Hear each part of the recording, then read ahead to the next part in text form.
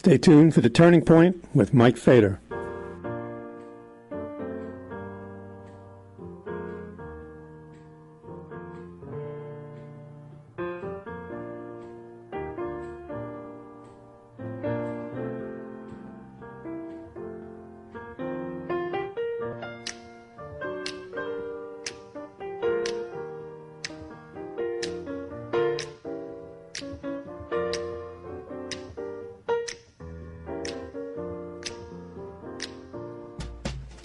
I wish I knew how it would feel to be free.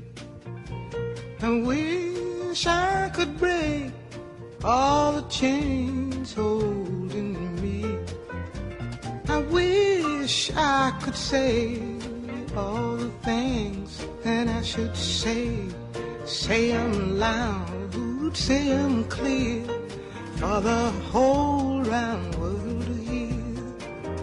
I wish I could share all the love that's in my heart. Remove all the bars that keep us apart. I wish you could know what it means to be me. Then you'd see and agree that every man should be free. I wish I could give all I'm longing to give. I wish I could live like I'm longing to live. I wish I could do all the things that I can do. Though I'm way overdue, I'd be starting anew. Well, I wish I could be like a bird in the sky. How sweet it would be if by my heart I could fly. I'd soar to the sun and look down at the sea. Then I'd sing, 'cause I know, yeah. Not sing, 'cause I know, yeah. And I'd sing, 'cause I know how it feels. I know how it feels to be free. Yeah, yeah, I know how it feels. Yes, I know how it feels to be. And this is Mike Fader here at The Turning Point. We're here every Monday at 4 p.m., and that's Eastern Time.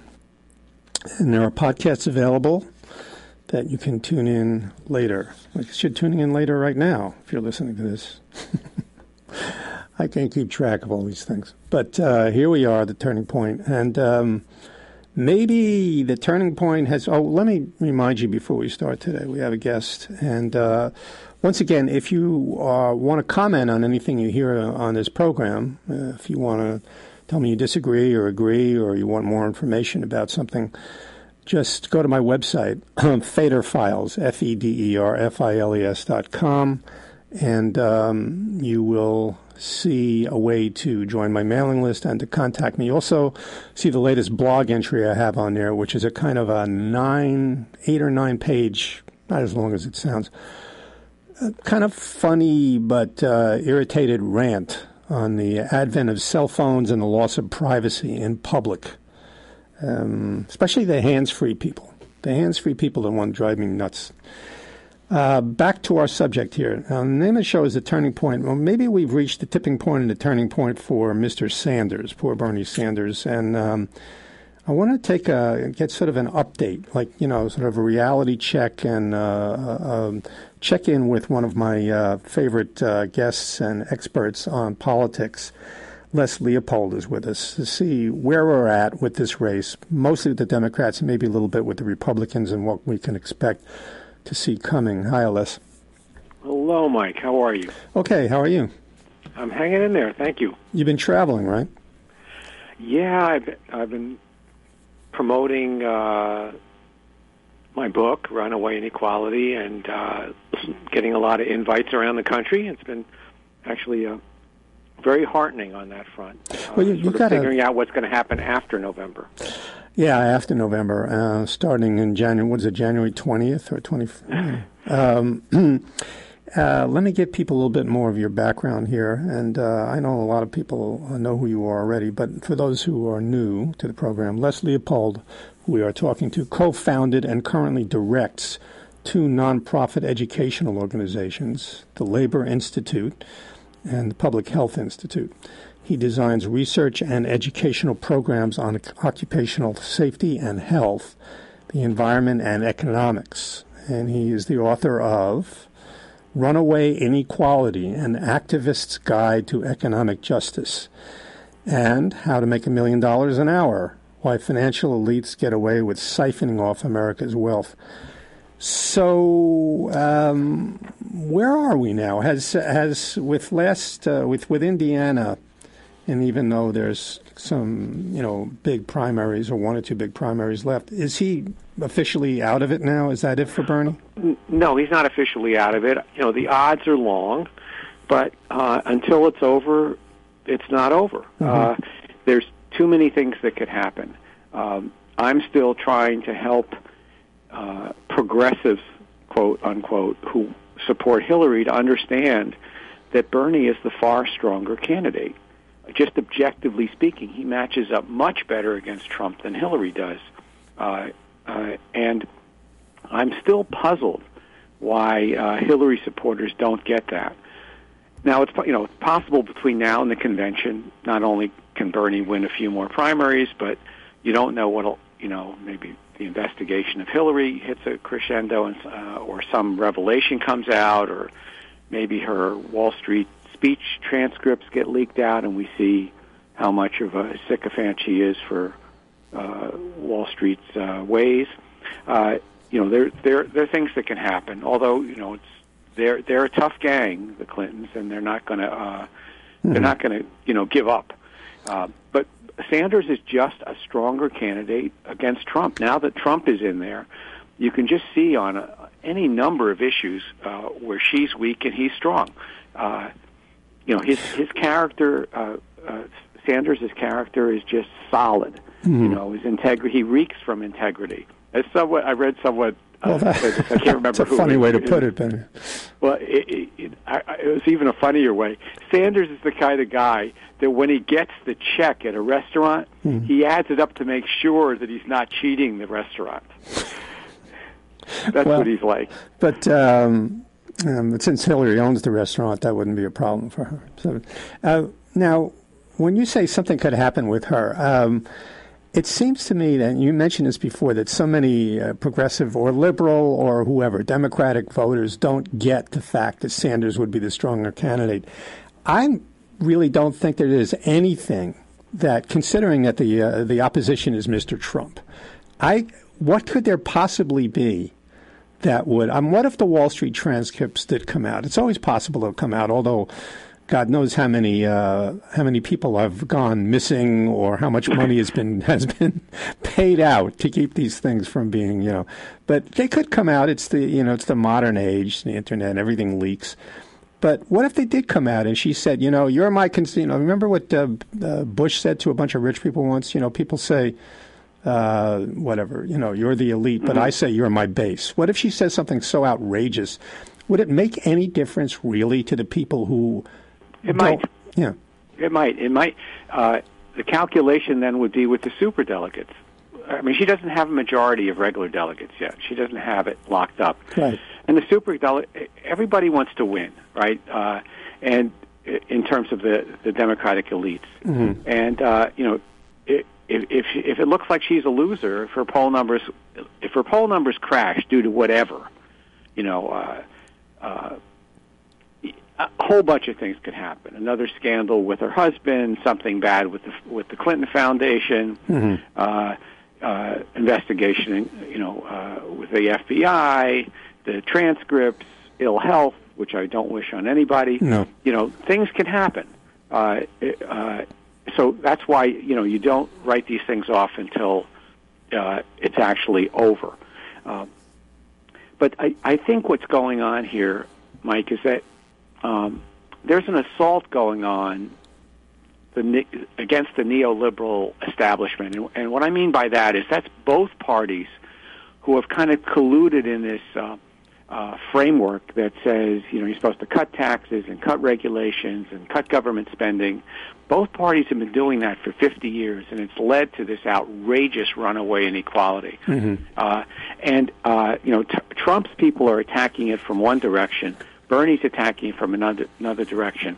And Hillary's squarely in that neoliberal establishment. It includes, these trade deals, these corporate-oriented trade deals. It basically includes sucking up to Wall Street, which both parties did with a vengeance, competing for their money. President Obama got more money from Wall Street than any other candidate ever before. Hillary's right when she says he did it too when Bernie's attacking her. So people are fed up with that, and that's how that fed upness led to I think Trump's victory, and it could have led to Sanders' victory. But clearly that neoliberal consensus is now crashed. And the people who are hanging on to Hillary are the ones that don't see it. I mean, they don't see how much a part of that neoliberal framework she really is. I mean, if you look at her economic program, it's all about public-private partnerships, giving more tax breaks to corporations so they do the right thing, blah, blah, blah. Nowhere does she ever say, you know what, we have to create more jobs for unemployed youth because that's the real alternative to prisons, and that means we have to spend more money by taxing Wall Street, et cetera, and hire people and put them in the public sector because the private sector won't do it. She'll never say that. Almost no politician will say that because that neoliberal consensus against government is so strong and so deep. It's a disaster. Sanders is not afraid of that. He'll say what needs to be done. It's not just a domestic policy either. I mean, your recent article, a recent article by you on Huffington Post, and you're getting a lot of hits on Huffington Post now, right? You got a pretty popular blog on there. Well, they're good to me. Yeah. They give me a lot of room, but yeah, that includes the perpetual war policies that we have. Right. And see, Sanders and Trump are questioning. Trump feebly says he's now against Iraq. Sanders really was all the way against all the U.S. interventions, virtually all of them, because he recognizes that they're a disaster. They always lead. Bad things happen when the U.S. tries to play policeman of the world and to prop up basically this neoliberal order. So Sanders is pure in his attacks on this, and Trump, in his kind of feeble way, is doing the same thing. Sanders is stronger. See, Hillary is defending the status quo, so she can't. Besides her own checkered past, she can't really defend herself on Iraq. She can't defend herself on the integrity question. She's just a lot weaker than Sanders on the things that Trump is going to, that got Trump to where he is, because she's part of that establishment. I'm afraid too many of her supporters have bought into that model. But why have they bought into it? I mean, is that just the way American culture is and political culture? They see Sanders has been labeled as a raving socialist or whatever, and she's the effective one. She has the experience on a national level. I mean, what is it that convinces people? And in one of your articles here, which was one of the posts on Huffington Post, was, would Hillary overthrow a government run by Bernie, which was absolutely fascinating and funny in a horrible way. But while she was a Secretary of State, she basically colluded by omission and commission in the destruction maintaining a horrible position in Honduras for the United States, right? Well, look, she's a neocon. She believes in regime change. She believes the United States has the right to just go into a country and flip the government out. either overtly, covertly, by omission, by commission. I mean, Libya, Syria, Iraq. I mean, that's her policy. She's to the right of Obama by a fair margin on these issues. And Bernie, of course, is a non-interventionist, and who knows what Trump is, but he claims to be. Yeah. What I think first of all, let's look at the people under 30. This is what's heartening. You and I, who can easily in our old age here, get cynical about the world. People under 30 don't buy Hillary's act and are for Sanders by large numbers. A majority of African American kids under 30 are for Sanders. A majority of Latinos, Asian Americans, and whites. The whole crew is strongly for Sanders. So they've been screwed by the neoliberal model. They're the ones saddled up with enormous amounts of debts. They're the ones who are finding, crummy jobs. They want that vision that Sanders puts forth. Instead of saying, "Oh, we can't," it's a riot. She says, "Oh, you can't do free higher education because of this and that." Mm-hmm. Although all of Europe has it. We can't do universal health care the way Sanders wants. All of Europe has it. Somehow these other countries can figure it out and we can't. It's just garbage. Mm-hmm. So why do people buy into this neoliberal model? Why do First they? Yeah. of all, yeah, okay. That's a complex question, and the answer is kind of takes us in various directions. First of all, the people who buy into it the most are the ones who are benefiting from it.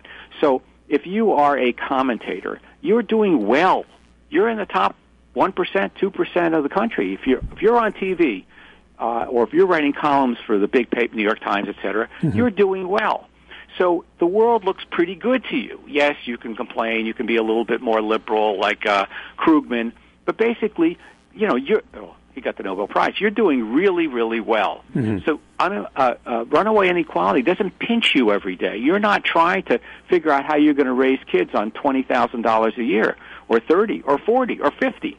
You've got 250, 400, 500, 600,000 a year to play with. Or millions if you're on MSNBC. Yeah. Right. So you have this. You're in a different world. That's number one. Number two, even in the African American community, the Clintons have built quite a machine. They've spent years cultivating it, and there is room in the neoliberal establishment for people of color. I mean, as long as the hierarchy is not overthrown, it's okay to have people of color in the higher positions.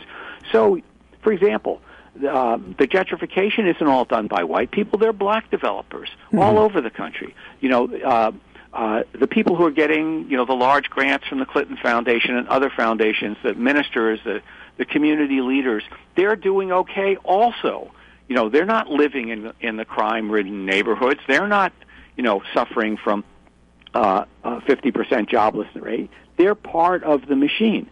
So there's room. When she talks about, when people say, well, Hillary's, good at bringing in, more women, more minorities. Yeah, she is, but she's not going to change the hierarchy. She's going to put them in the hierarchy, and that's been going on for the last 30 years. The idea of a fairer economy, just because you're a person of color doesn't automatically, if you're in a high position, doesn't automatically you don't automatically become a progressive.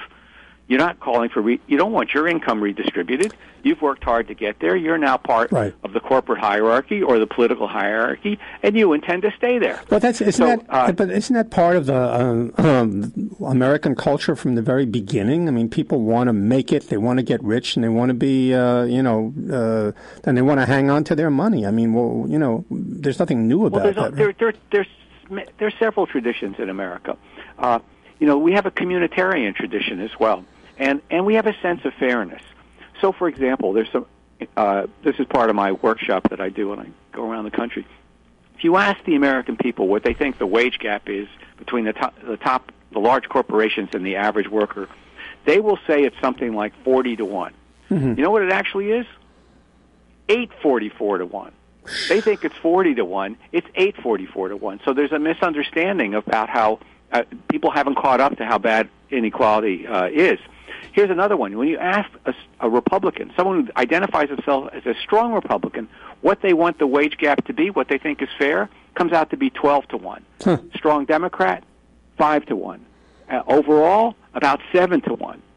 It's 844-1.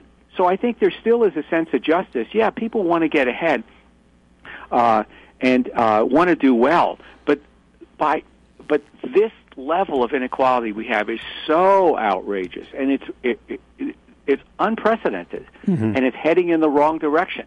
You know, Bernie's right when he says since the crash of 2007, 95% of all the new income created during this little growth that we've had, 95% of that income's gone to the top 1%. The rest of us are sharing only 5% of the growth. 99% are sharing this little sliver of the pie. So this kind of stuff is outrageous, and I think American people have a sense of justice, and Bernie is tapping it. The younger you are, the less likely you are to be part of that neoliberal establishment or listen to people who are part of it. I think what you said earlier, and this is what you just said this minute, about the people who are part of the establishment, you have to count 90% of the major media. More. You know, yeah. I mean, of course, there are plenty of websites that have hundreds of thousands, maybe if you add them all up, maybe a couple of million people who check into them all the time.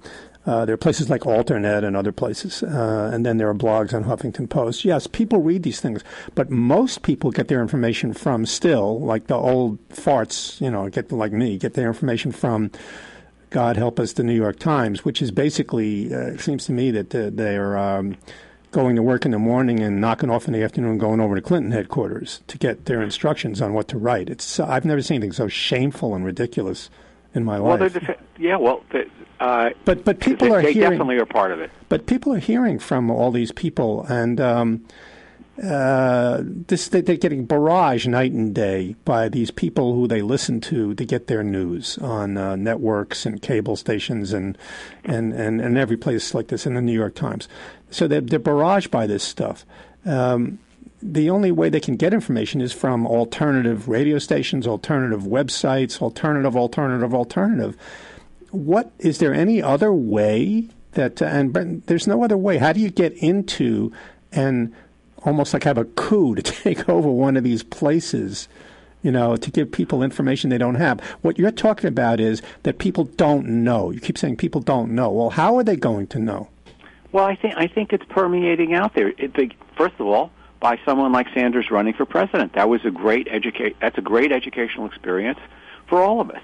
I mean, look, I wrote this book. The proposals at the end of it are almost identical to Sanders. I had no idea he was running. None. Zero. His financial speculation tax to pay for free Irish education, I wrote about that 7 years ago. It's in the book. But he came out of nowhere. And when he started to run, I thought, oh, no, this isn't going to go anywhere. But now here's a guy, a self-declared socialist. He's got closer to being a nominee of a major party than any other left person in the history of the United States. So that tells me something is going on out there. Something big. This is a phenomena that I can't get.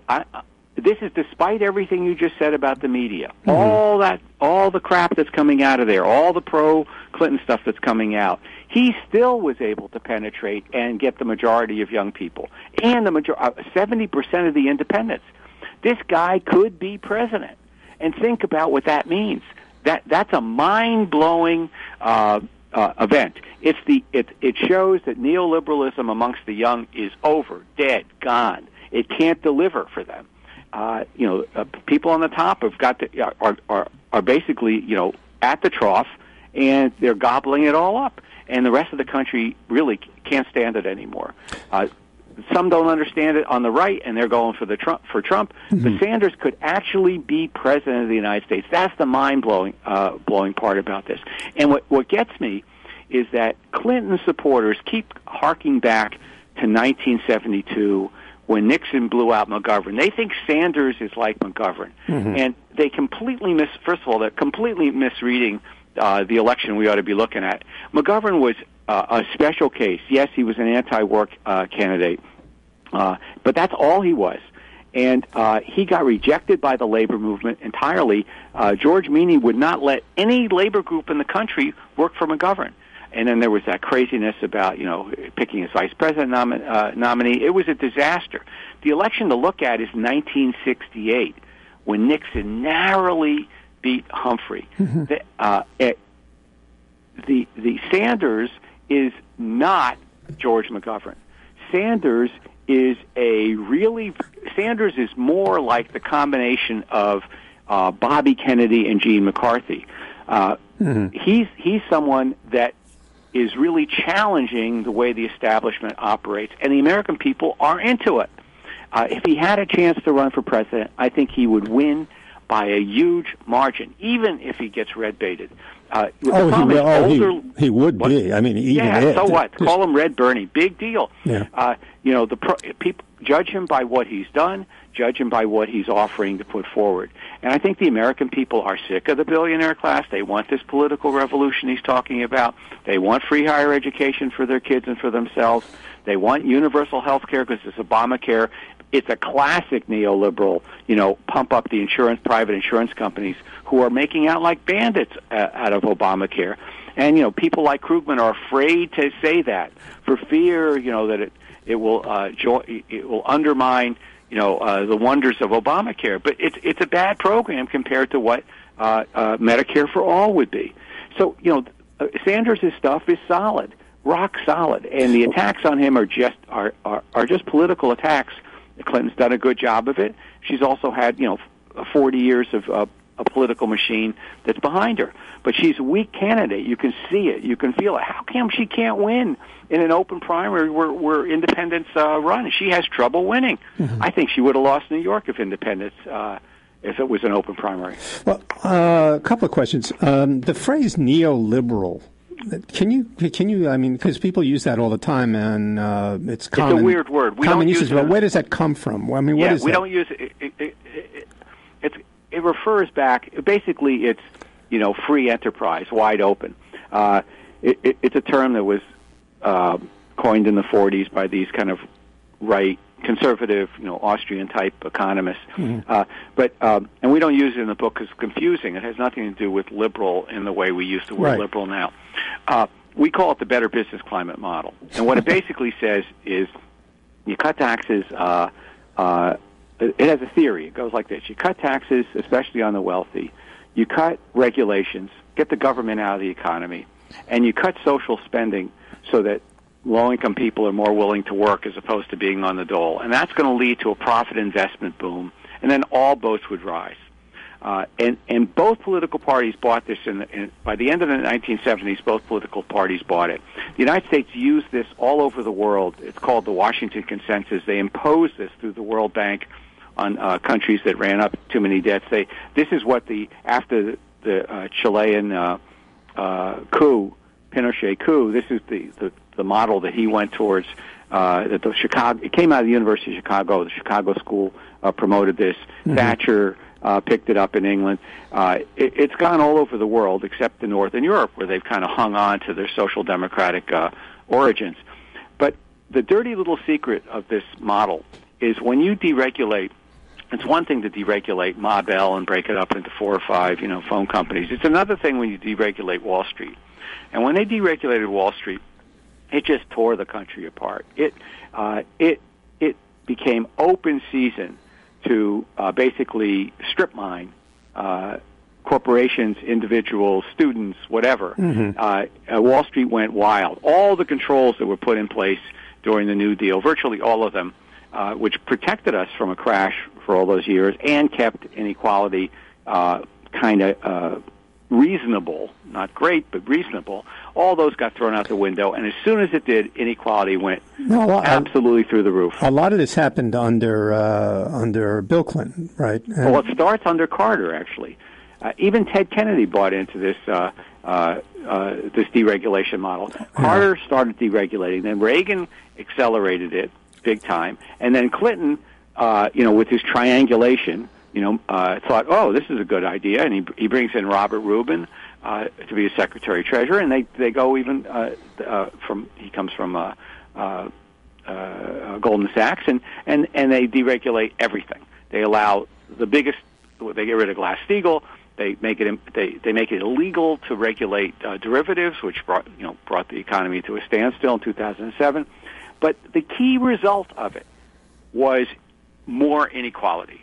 Mm-hmm. That was the result. It took money from the rest of us, up until 1980, when productivity went up in the economy. That is, how much is produced per hour of labor. When that went up, so did real wages after inflation. The standard of living went up from 1947 all the way till about 1977. And then these two lines broke apart, and productivity has continued to rise, just like it was rising from 1947 to 1977. Mm-hmm. It's continued to rise, but wages have gone flat and down. And there's this huge gap between these two lines, which we never had in the history of the United States. Never had this before. But that's the result of that Better Business Climate model, the neoliberal model, the deregulation of Wall Street. That money went to the top. Other things happened as well. When we stopped caring about what happened to low-income people, we ended up we gave up on the war on poverty, and we put them in jail. Mm-hmm. We had the prison population was steady from 1910 all the way till 1980. When inequality took off, the prison population took off, and we now have the most prisoners in the entire world in absolute number and in percentage. So if somebody came from another solar system and an alien came and they wondered which country is the biggest police state, they point to the United States. Mm-hmm. Oh, they have the most people in prison. How the hell did that happen? That's our war on poverty. Maybe remember Eric Garner? Yeah, sure. Yeah. What was he doing? What was he doing? He was trying to make a living. Yeah, that was his war on poverty. He was selling loosies. Loose cigarettes. Can you imagine arresting someone, let alone and putting them in handcuffs or chokehold or whatever, because the guy is selling? How much money do you think New York City and New York State lost as a result of him not paying his cigarette tax on individual cigarettes? My God. A tax evader. Yeah. Oh, a tax evader. He could spend 100 lifetimes and not evade anywhere near the taxes that are evaded by hedge funds through the carried interest loophole that they take advantage of. It's outrageous that you would arrest this guy, but that's what we did once we gave up on producing jobs and income for lower income people. We just gave up on that, and the Better Business Climate model was going to solve it all. And it didn't. We put him in jail. And this is what people are reacting against. They sense this somehow. It's like, especially young people are sensing, this is screwed up, man. This is just really screwed up. And Sanders is saying, you listen to a Sanders speech, and he comes right at it. He goes, this is screwed up. This is a corrupt, this is a rigged economy. He is absolutely right, and people know it. It's a shame, Hillary, I wish she'd just get out of the way. We'd really have something good going on. Well, I agree. Where are the unions with Bernie and with Hillary? That's interesting. Some unions that are very transactional. In other words, they're a quid pro quo. We'll support her, and we'll get something good out of it. They jumped on her bandwagon early. The teachers did, and the service employees union did. That's a lot of people. That's a lot of votes. Yeah, and they jumped on right away. They didn't even know Bernie was running. But the unions that waited a little bit, they found it really hard to do anything but either stay neutral or support Bernie. So the CWA, Communication Workers of America, and National Nurses United, between the two of them, about 1 million members, they supported Bernie. The steelworkers, who would have supported Hillary because of trade policies. They need help always in the White House to help keep the manufacturing from being destroyed, although, her trade NAFTA is killing them. And the TPP, and all of those trade deals have killed the steelworkers. They have not endorsed anybody. And a lot of their locals are endorsing Sanders. A lot of local unions across the country are supporting Sanders, especially ones where there are still some young workers. They're just flocking over to Sanders. They can't stand Hillary. Mm-hmm. So it had those other unions who endorsed early just waited a couple of months, their members would have run out from under them. They would not have let them support Hillary so easily. It's a very interesting situation. Well, let's say that So Bernie, I mean, everybody is who is in the establishment is counting him out, and obviously there are people in the Clinton administration who knows behind the scenes. I'm not at the Clinton administration. I get, should I conflate the two of them? Is Bill Clinton Hillary Clinton and vice versa? And who knows? The Clinton machine is probably negotiating behind the scenes, but I doubt if there's anything they could offer him that would be any better than what he's actually trying to do. Take it off from the vice presidency. Well, I don't think that. I mean, it would be very strange if he took that, and it would be very disappointing to his followers. But they are calling for him in public ways now to support her, to bow out, and to support her, and I can't believe that his followers would be anything but disgusted and fed up with the entire political process and probably wouldn't even turn out to vote if he withdrew. I mean, he's in it no matter what, right? Do you think? Yeah, and see, that's the lesson from 1968 that I was kind of alluding to before. Humphrey, there was that chaos at the police riot at the Democratic Convention. The war was going on, and Nixon sort of positioned himself as, I'll find peace. And Humphrey was still in LBJ's pocket. Mm-hmm. And then the last 2 weeks before the election, he finally said something against the war for the first time, and his poll numbers shot up, but it was a little too little too late. Well, the anti-war leaders at the time, like Tom Hayden, who now supports Hillary Clinton, he didn't say support Humphrey because he's going to be a little better than Nixon. I mean, Nixon was a known right-wing, red baiter. Mm-hmm. And people were really alienated. I've been asking some of the old farts who they voted for, and I'm having trouble finding. I voted for Humphrey because I couldn't stand Nixon. I'm having trouble finding anybody who voted for Humphrey. They voted independent. They didn't vote at all. I can't believe Tom Hayden voted for Humphrey. I'd be shocked because he sure didn't say anything out loud. But now he supports Hillary Clinton. Why does he support Hillary Clinton? Well, God, who knows? Who knows? But and maybe who cares at this point? I mean, exactly. But the point is that I think young people will only support Hillary if Bernie and others make the case that we need to build a movement, and that movement will be better built under be better to be attacking a Hillary administration than just fighting to kind of keep the status quo under a Trump administration. Mm-hmm. That's the argument that I'm going to make, but not now. I'm going to wait till everything's said and done.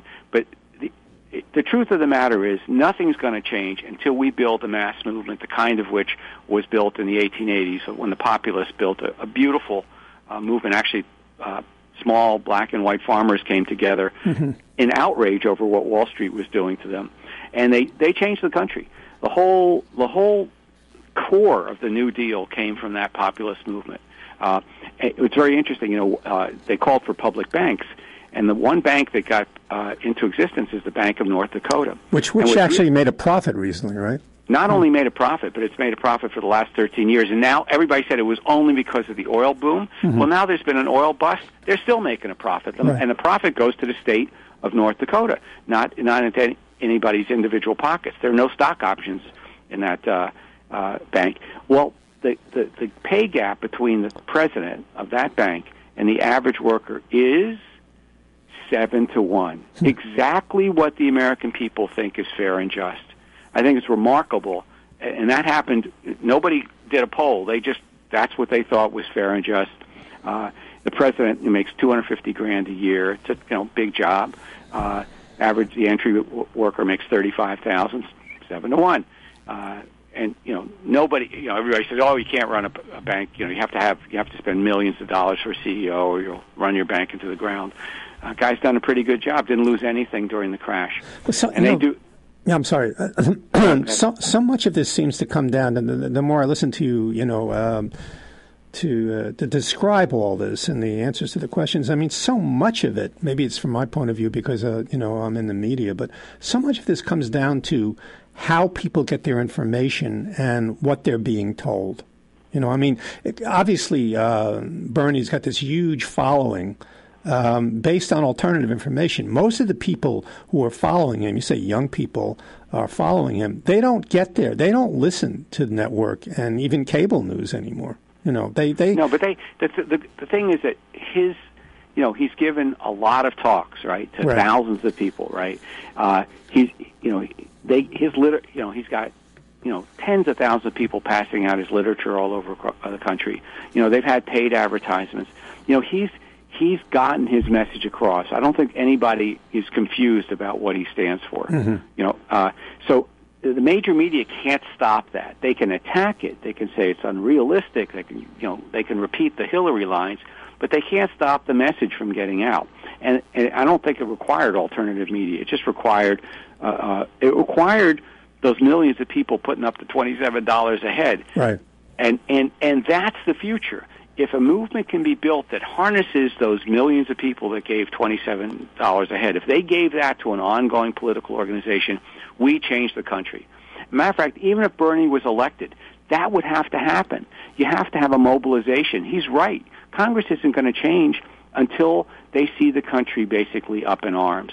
It's only when, if there were 1 million people that came to the Washington Mall in support of the financial speculation tax, to support free higher education, mm-hmm. then you can start to move things. When politicians start thinking, oh my God, this is catching on, I might lose, then you can start to change the world. But without that, one person in the White House can't change diddly. Well, there were these mass movements. If you look back at what happened, with the Roosevelt administration, with Roosevelt himself, when he was running, there were something like 1 million members of the Communist Party, tens of thousands of them marching, in the streets. Well, they had mass uprisings. You're absolutely right. The 30s was alive with activity. Mm-hmm. There were unemployment marches of 10, 20,000 in almost every major city in the country. There were these incredible gatherings to stop evictions. The sheriff would come and take people on the street. There'd be 1,000 people there to bring it back. There were other people who were building movements. There was Huey Long, Share the Wealth movement, that was very popular. He was thinking of taking Roosevelt on in 36, and then he was assassinated in 35. But that had a lot of following. There was the Ham and Eggs movement, it was called that. Sinclair Lewis was running for governor in California, and he was calling for what became Social Security. And then there was labor, the sit-down strikes, and then mass organizing all over the country. I mean, things were happening, and that's what moved the political system. Look, the civil rights movement moved the political system in the 50s and 60s. I mean, Jim Crow would still be here if people hadn't mobilized. It wasn't the anti-war movement. The anti-war movement. Yeah. I mean, that was a tough one. So the country was split right down the middle. So what has to happen now, though? Do things actually have to get as bad as what happened during the Depression? Do they have to get much worse than they are now before people just say, I can't stand it? Runaway inequality is going to get worse. There's nothing going to stop it. I mean, one of the big themes of my book is that, there's no pendulum in the economy that's automatically going to make it go away. It's not swinging back and forth. It's swinging in one direction. And the only thing that stops it is a mass movement. So I think that becomes apparent. The fact that people are flocking to Sanders' message, and that he's so strong with independence and the young people, that bodes well for, I think, people kind of like saying, okay, enough's enough. Now, the question is really a question of organization. Look, we've had an explosion with Occupy Wall Street. In 6 months, it was gone. Right. You've had, you've now had another boom. You had a boom with Sanders. If it ends with the election, then we're in trouble again. Somebody has to organize this into a movement. I'm trying to build the educational infrastructure. We're training trainers all around the country now. Some unions have put up some serious money. CWA's put up like $1 million to get this economic message out there. So we're having real good fortune with that. It's kind of spreading. I'm very flattered that the book is being used. We've moved 30,000 copies. We're printing another 20,000 now. Well, all the money, by the way, doesn't go to me. It goes to my institute to continue the campaign. I'm not getting rich on runaway inequality. I didn't think you were. Let me remind people that are listening. You're listening to Les Leopold, and he is the founder and director of two nonprofit institutes, Labor Institute and educational organizations, I should say, Labor Institute and Public Health Institute. And he is the author of Runaway Inequality, a book you should all read if you haven't read it yet. Runaway Inequality, an activist's guide to economic justice. Bernie is not the kind of guy who would be organizing. I mean, do you need a charismatic leader in situations like this? In this case, you need his blessing, because the question is, who gets the mailing list? Mm-hmm. And there are a bunch of mailing lists. There's a Labor for Bernie list that's got like 40,000 people on it. Bernie's got several million donors, small donors. The former president of CWA, Larry Cohn, I know he's working closely with Bernie Sanders. I know the nurses want to do something. The question is whether people with very large egos can get together after this and form some sort of, I would call it, the political revolution, just what he's been calling it, TPR, or the Progressive Alliance, where we could all join. Everybody should join. Little organizations, big organizations, individuals, everybody join. $27 a year. That should be the membership fee. And I think we could really change the country if we did that. Look, we've been talking for a long time, right? Mm-hmm. At least 6-7 years, right? Since probably looting of America. We've been talking, and it's been tough, right? It's been tough to see how we're going to do anything. I'm telling you now, we have a moment we haven't had in 100 years. We could really build something that would change the country for a long, long time. Look, it took 40 years to get us in this mess. I now see a way out. It's just a question of organization. It's not going to happen through spontaneous combustion. Not going to happen through Twitter and Facebook. All that can support it, but you need a real organization. We should be able to go to a meeting in Poughkeepsie or Pensacola or Pasadena of the same organization and be able to walk in there and know you're with people that want this simple 10-point agenda and want to fight for it. And this organization is not called the Democratic Party anymore. No. It's a Democratic Party isn't an organization. It's an electoral formation. This is a real organization that fights for an agenda. I'll bet you we could put together a 10-point agenda that goes all the way from, cutting the prison population in half to free higher education to universal health care. It wouldn't take that much, and we could all.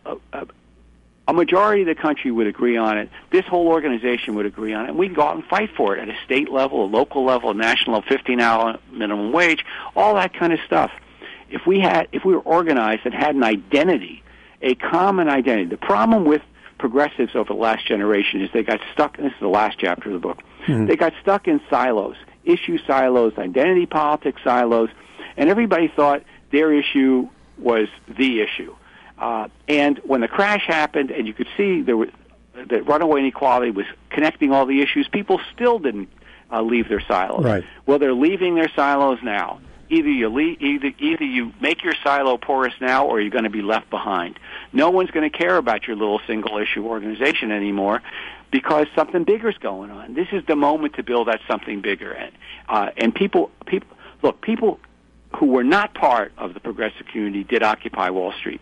And people who are not, I think the Sanders supporters are basically like free radicals. They're not part of this 501c3 culture that's emerged for the last 40 years. Mm-hmm. Yeah, there's good people from the environmental communities, good people from all these other communities, criminal justice reform, Black Lives Matter, but they're all separate. We have to start having a common identity, a common agenda. Not that we give up on our issues, but we have to show how they're connected. I think you mentioned this before. Mr. Sanders here would have to find somebody, or somebody would have to appear to him to be somebody who could carry on for him, because he's not young anymore. And you don't need an individual; you need an organization. You need a team. Well, the team, this requires a team approach. That may be, but there's always the head. I mean, in my observation, right, he's the figurehead now, and then maybe Elizabeth Warren later, or somebody else. Okay. Look, there's going to be more. She's younger. There's going to be someone behind her. See, once you create an atmosphere for this, then you're going to get smart, ambitious people with good politics, like Bernie, to start figuring, well, I actually can get someplace if I speak up on this. I'm going to push this forward. Mm-hmm. I'm not, there are people all over the country who have Bernie's beliefs, and, this is a big country. We've got a lot of talent. someone, we'll get people to I don't think we're going to have a problem with leadership. We have problems. Our problem is we're disorganized, or we're organized in the wrong way. We're organized kind of like the neoliberal model. Everything's separate.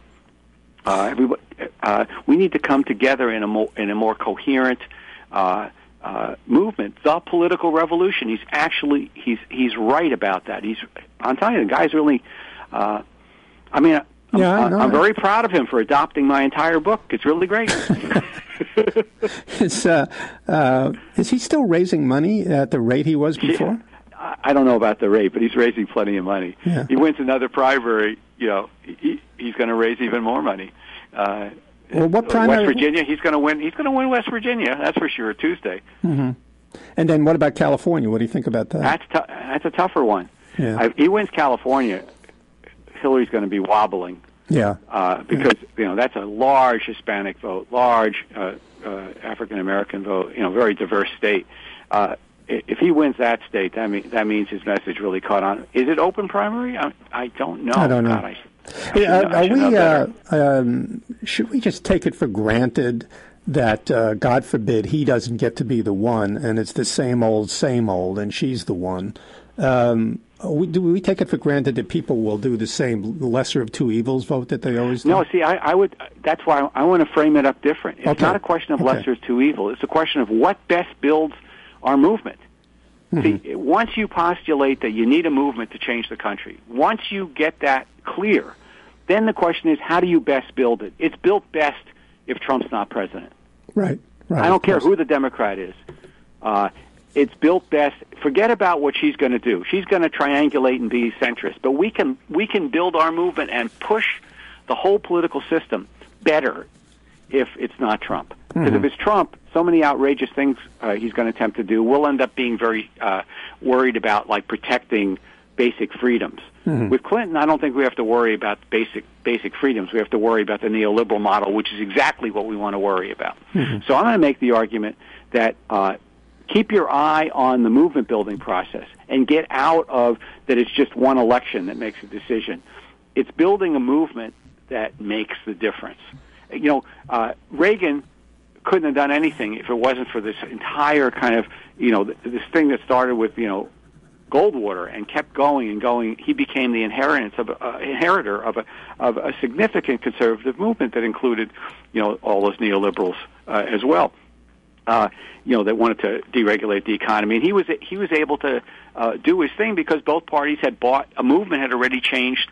A movement right. on the right had already changed the politics. We have to build the political revolution, and it's done better if there's a Democrat. I wouldn't even mention Hillary's name. It's even a better time to build it than it ever was before, because in fact, on the other side, they're splitting and falling apart and having a civil war. So what better time would there be to build a movement but now? Where can people get in touch with you, or should they just subscribe to your Huffington Post? I'm on Facebook. Okay. There's we've got a Facebook page called Runaway Inequality. Okay. I can be reached at lesleopold@aol.com. I'm accessible. Okay. The email's also in the back of the book. You can get the book at, electronically. Any place you get electronic books, you can get it. You can order it at your bookstore if your bookstore doesn't have it. You can get it from Amazon. Mm-hmm. You can get it from our website. We have a website called runaway-inequality.org. You can get it there too. We're trying to provide free shipping to compete with the big boys, but right. We do better if you get it from us. And you have Plan and Will Travel, like the old TV show. Yeah, no. If you get a couple hundred people together, I'll show up. I'm going out to Seattle, L.A. Just came back from Omaha, Albany.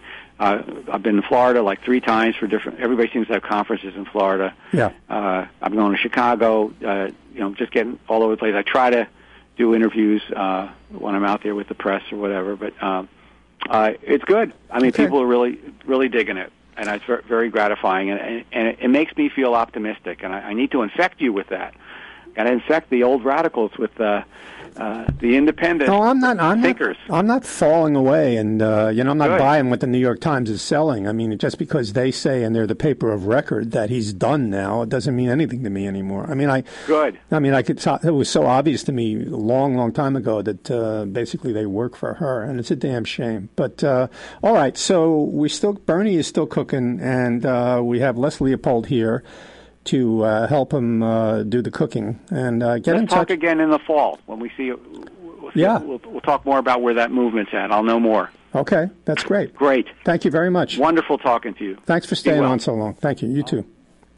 Okay, that's it for this week. This is Mike Fader, and we'll be back next week.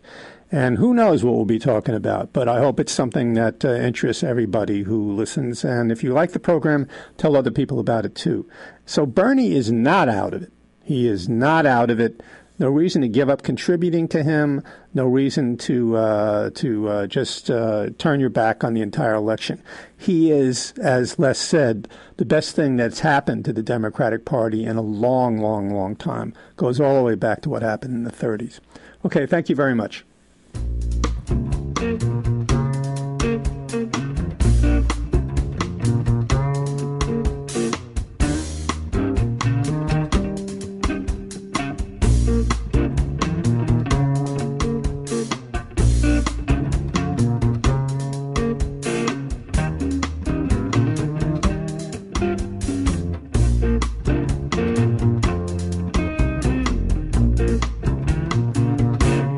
Walk through the garden, you better watch your back. Well, I beg your pardon, walk a straight and narrow track.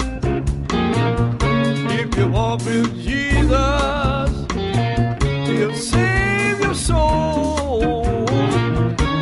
You gotta keep the devil down in the hole.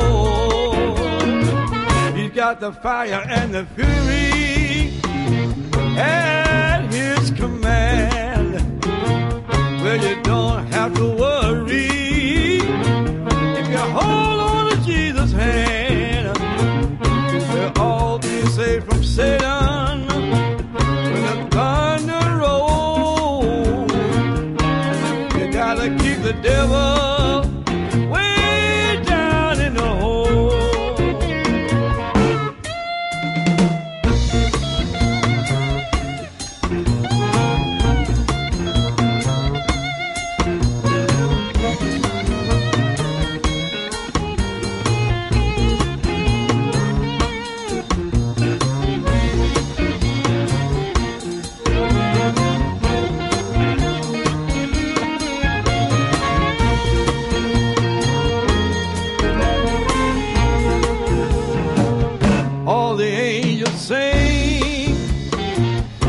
Jesus, mighty soul, and they shield you with their wings, keep you close to the Lord. Don't pay heed to temptation, while his hands are so cold. You gotta keep the devil